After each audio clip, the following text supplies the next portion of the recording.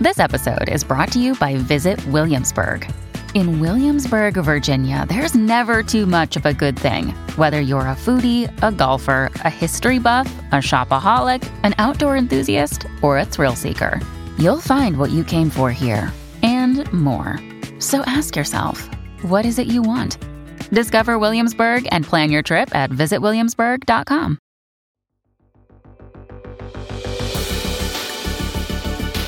Hi, I'm Jimmy Evans, and this is the Marriage Today podcast. On this season of the podcast, we're highlighting one of my favorite teaching series.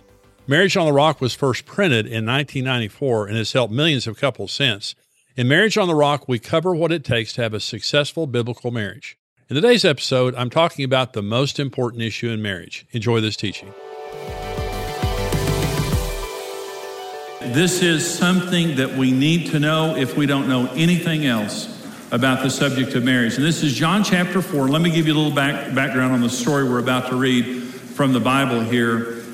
This is a Samaritan woman who's been married 5 times. And Jews hated Samaritans. They were half-breed Jews. They had a syncretic type of a faith, which was, part Judaism and part something else. And the Jews hated them for that. And so they wouldn't have anything to do with them. And you have to remember that women were chattel, not cattle, chattel. In society, they were owned. Men controlled society.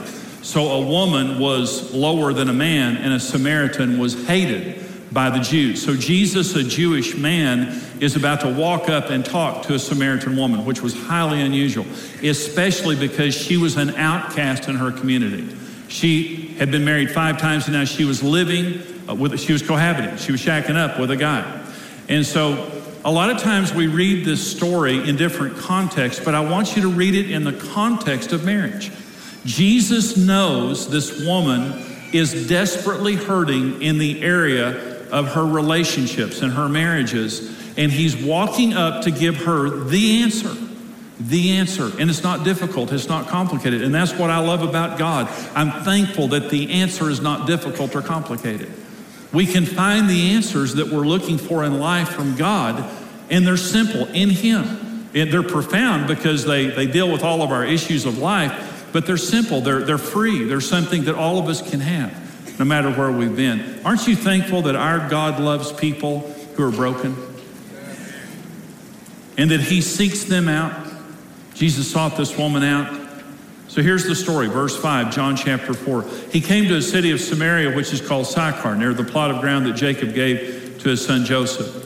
Jacob's well was there. Jesus, therefore, being wearied from his journey, sat thus by the well. It was about the 6th hour, that's noon.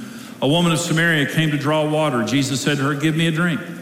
For his disciples had gone away into the city to buy food. The woman of Samaria said to him, "How is it that you, being a Jew, ask a drink from me, a Samaritan woman? For Jews have no dealings with Samaritans." Jesus answered and said to her, "If you knew the gift of God and who it is who says to you, 'Give me a drink,' you would have asked him, and he would have given you living water." The woman said to him, "Sir, you have nothing to draw with, and the well is deep. Where then do you get that living water? Are you greater than our father Jacob, who gave us the well and drank from it himself, as well as his sons and his livestock?" Jesus answered and said to her, "Whoever drinks of this water will thirst again.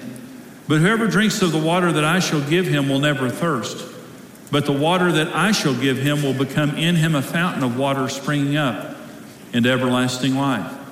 The woman said to him, "Sir, give me this water that I may not thirst, nor come here to draw." Jesus said to her, "Go call your husband and come here."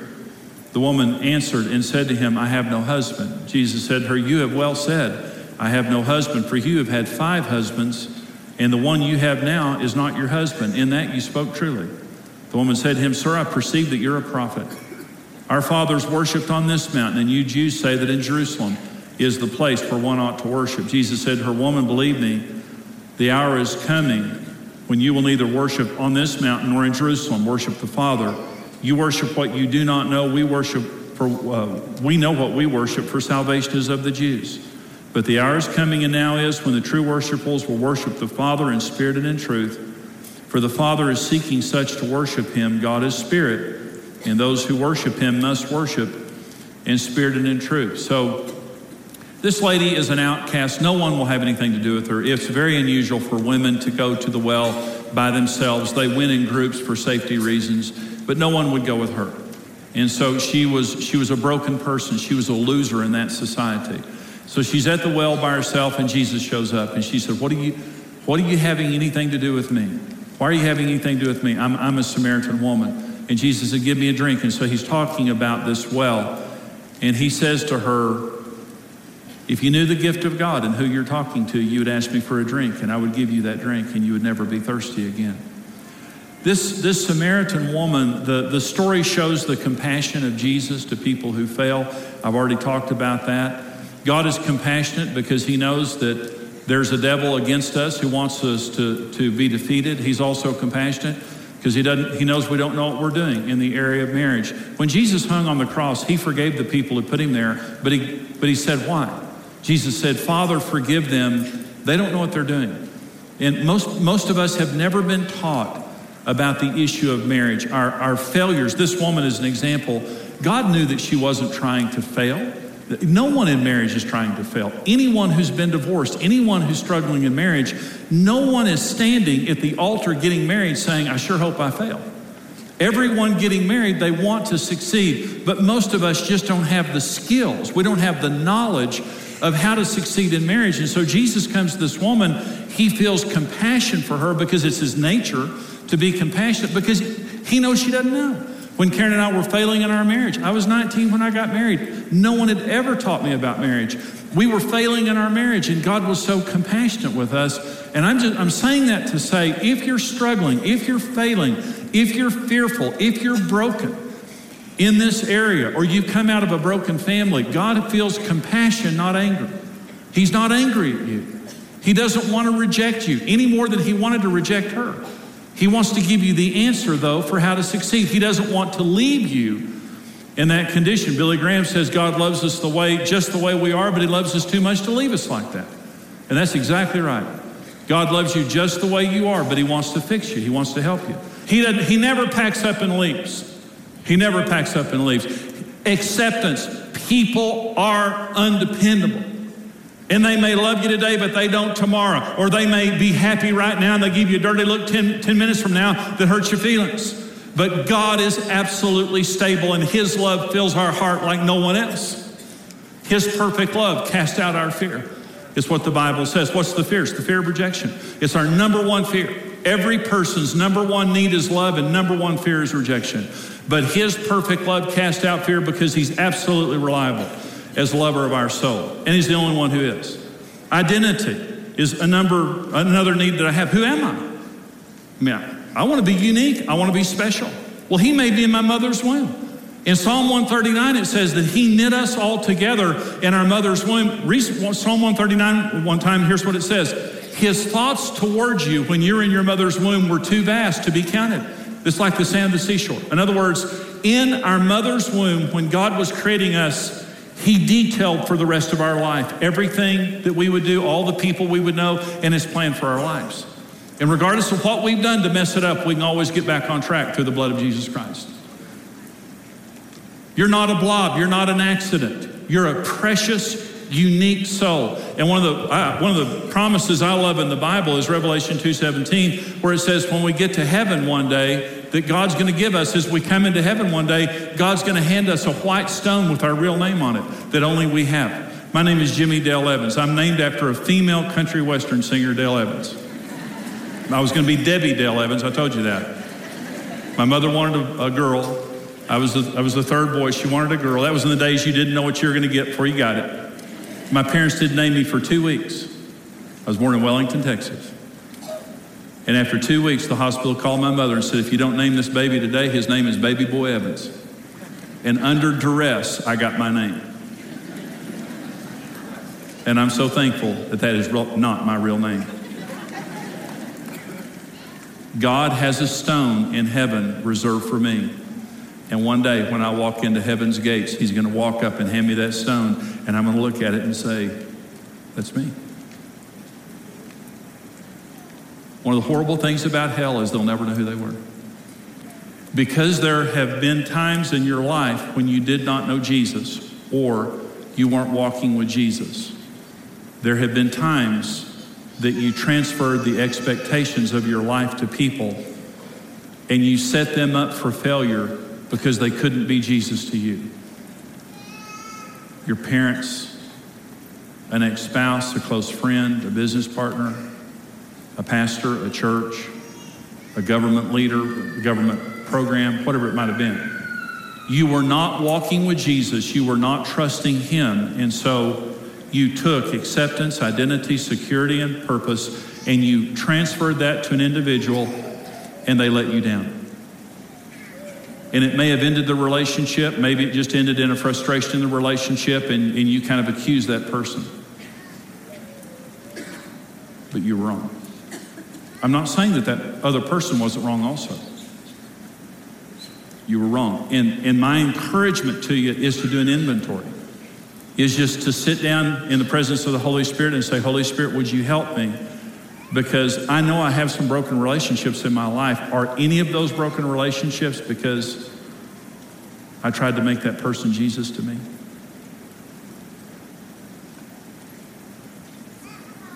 And gently and graciously, God will help you to deal with that. And the purpose isn't condemnation to drag you into your past. The purpose is just simply to say, maybe they weren't as bad as I thought they were. And maybe I was a part of the problem. I've done it. I did it to Karen. I was very disappointed in Karen when we got married because I was trying to make her into Jesus for me. She's a great Karen. She's a lousy Jesus. I'm a good Jimmy. I'm a lousy Jesus. There's only one good Jesus, and his name is Jesus.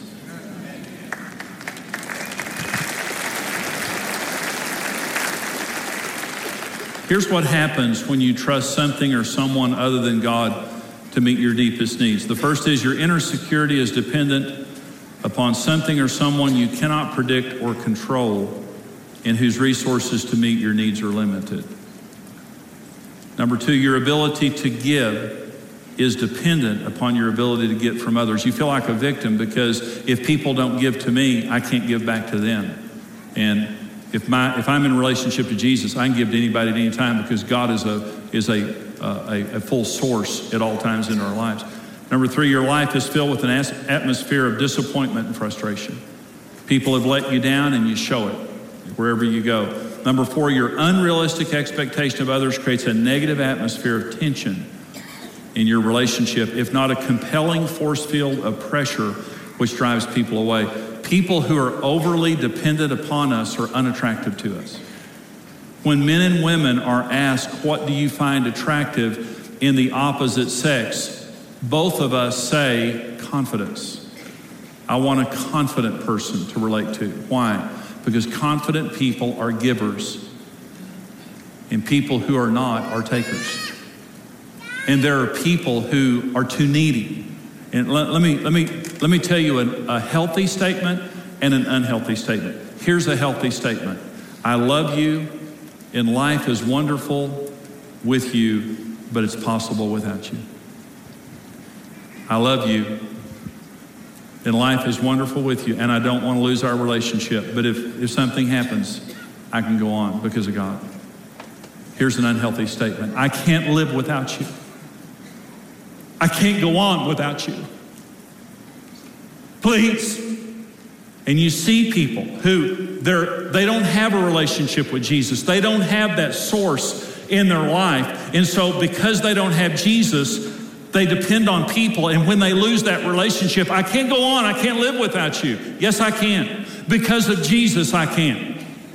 Because of Jesus.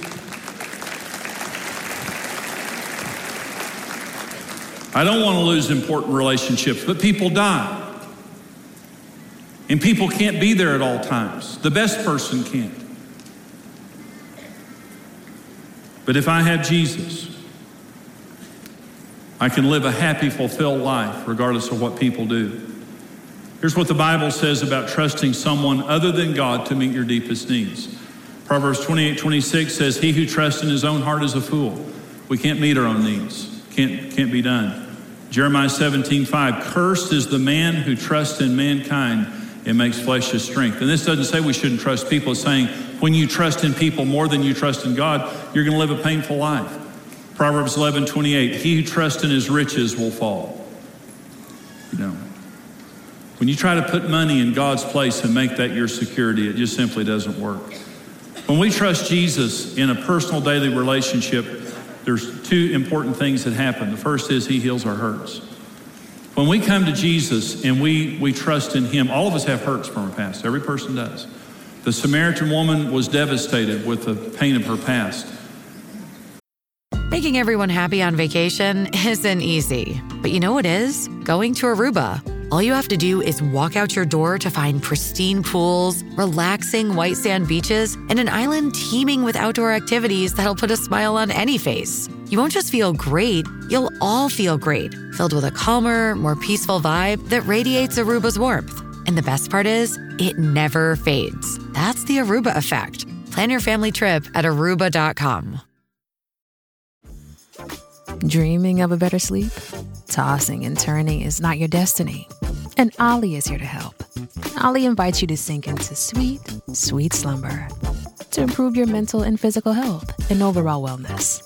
More than just melatonin, Ollie's ingredients help you unwind your mind for a delightfully dreamy drift off.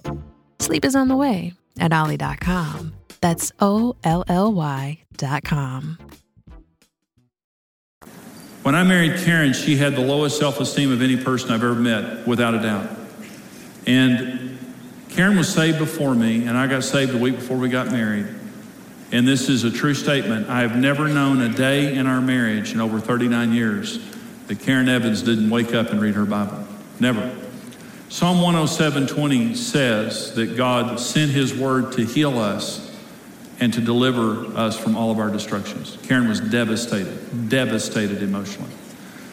And I couldn't help her. I mean, I said everything I knew how to say. I tried to help her. I just couldn't help her. But God healed my wife. God healed me. Hebrews 4 says the word of God is living and active and sharper than any two-edged sword and can divide asunder between the thought and intention of the heart, the bone and the marrow. In other words, where no human being can go, God's word can go. And it's a two-edged sword because one edge slays the enemies of our hearts, and the other edge is a scalpel that heals those words and thoughts and memories that torment us. So here, let me say this to you. Okay. It doesn't matter if you love Jesus. It doesn't matter. It doesn't matter if you believe in Jesus. It may eternally, but for this sake, it doesn't matter. Do you trust Jesus? I did a funeral for a man who committed suicide. And I talked to this man before he committed suicide, and I would talk to him about the Lord. And every time I talked to him about the Lord, he would cry. And every time I told him what he needed to do, he wouldn't do it.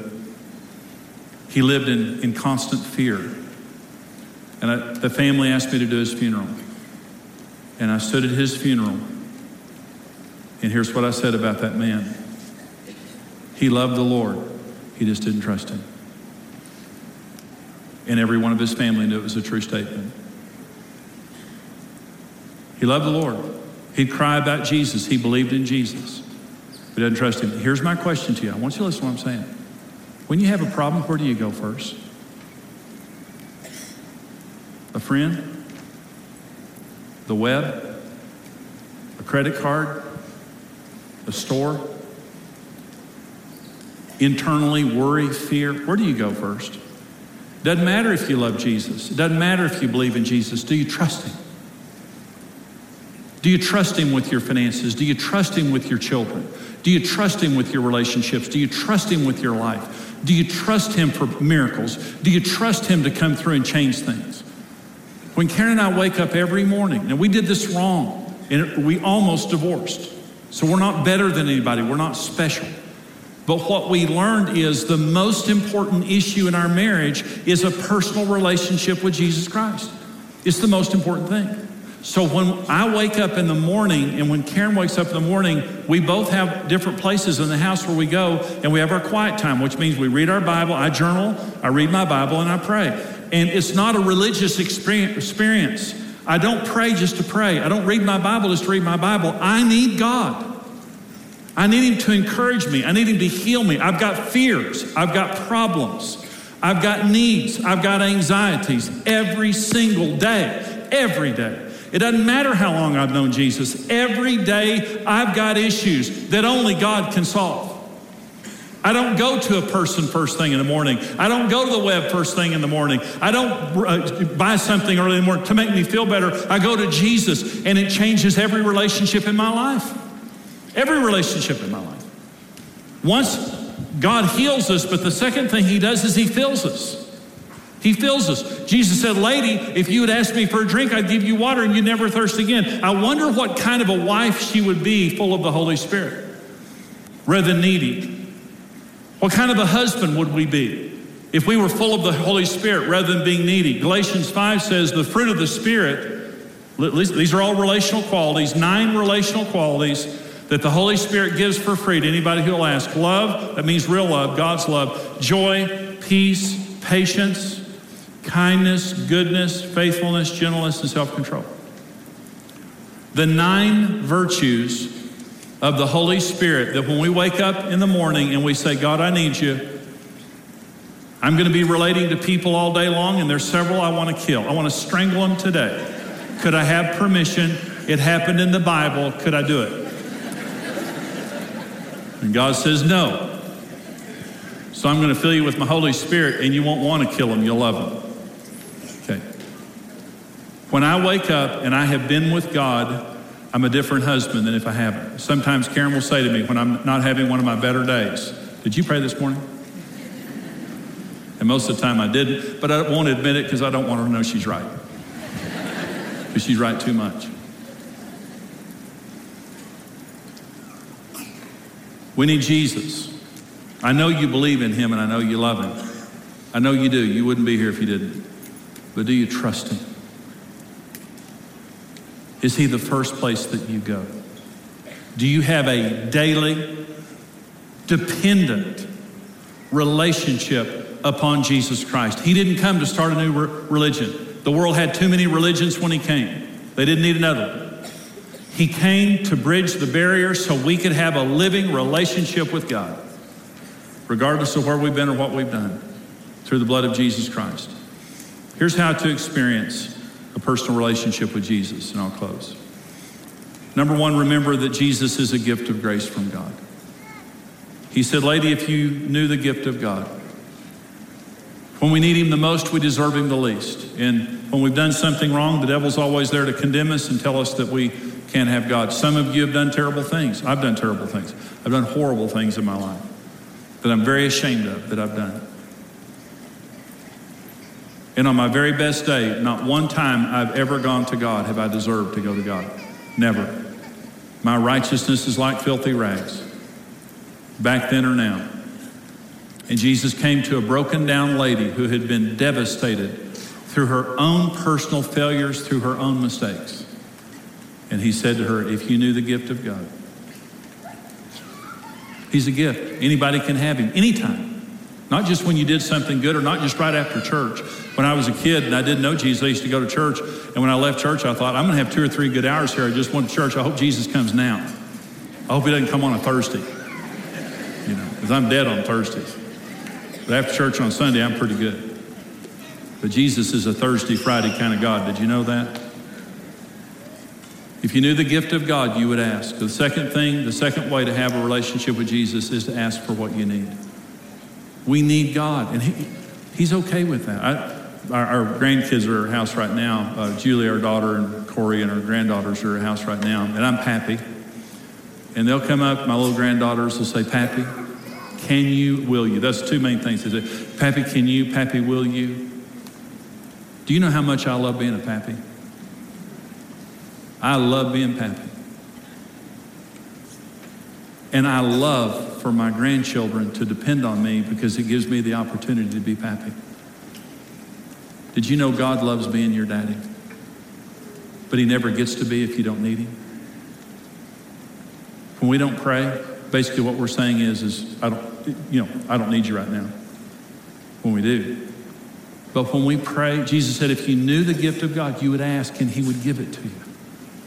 Why does God give it to you? He loves being a daddy. He loves providing.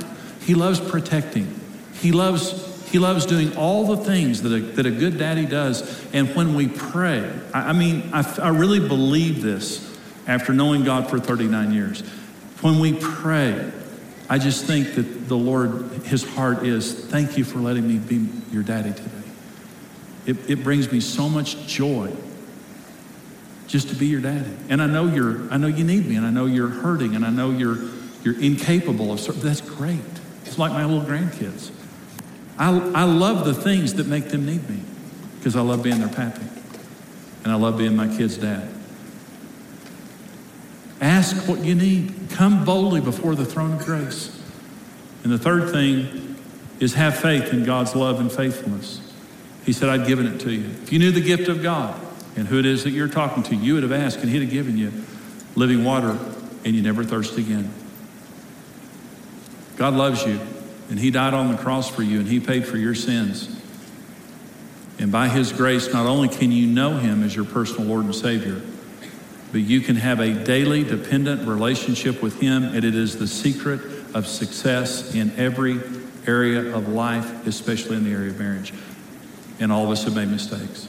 You may have gone through a marriage or 2 or 8 because you didn't know this. You may be frustrated in your marriage right now because you didn't know this. You may be fearful of marriage. You may be single or divorced and you're fearful of marriage because you didn't know this. But now you know this. And what I'm saying is people are imperfect. They cannot be Jesus to us, though they have an important place in our lives. But through a relationship with Jesus, we can succeed because it is the most important issue in marriage.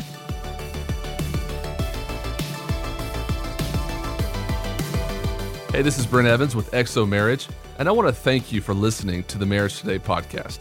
We believe your marriage has a 100% chance of success if you do it God's way. If you enjoyed today's teaching and want to keep learning, hey, subscribe to the Marriage Today podcast and take some time to leave us a review. Your reviews help us spread the word and can encourage someone else in need. For more great marriage content, check out xomarriage.com, where you can see all of our marriage building resources, articles, and live events.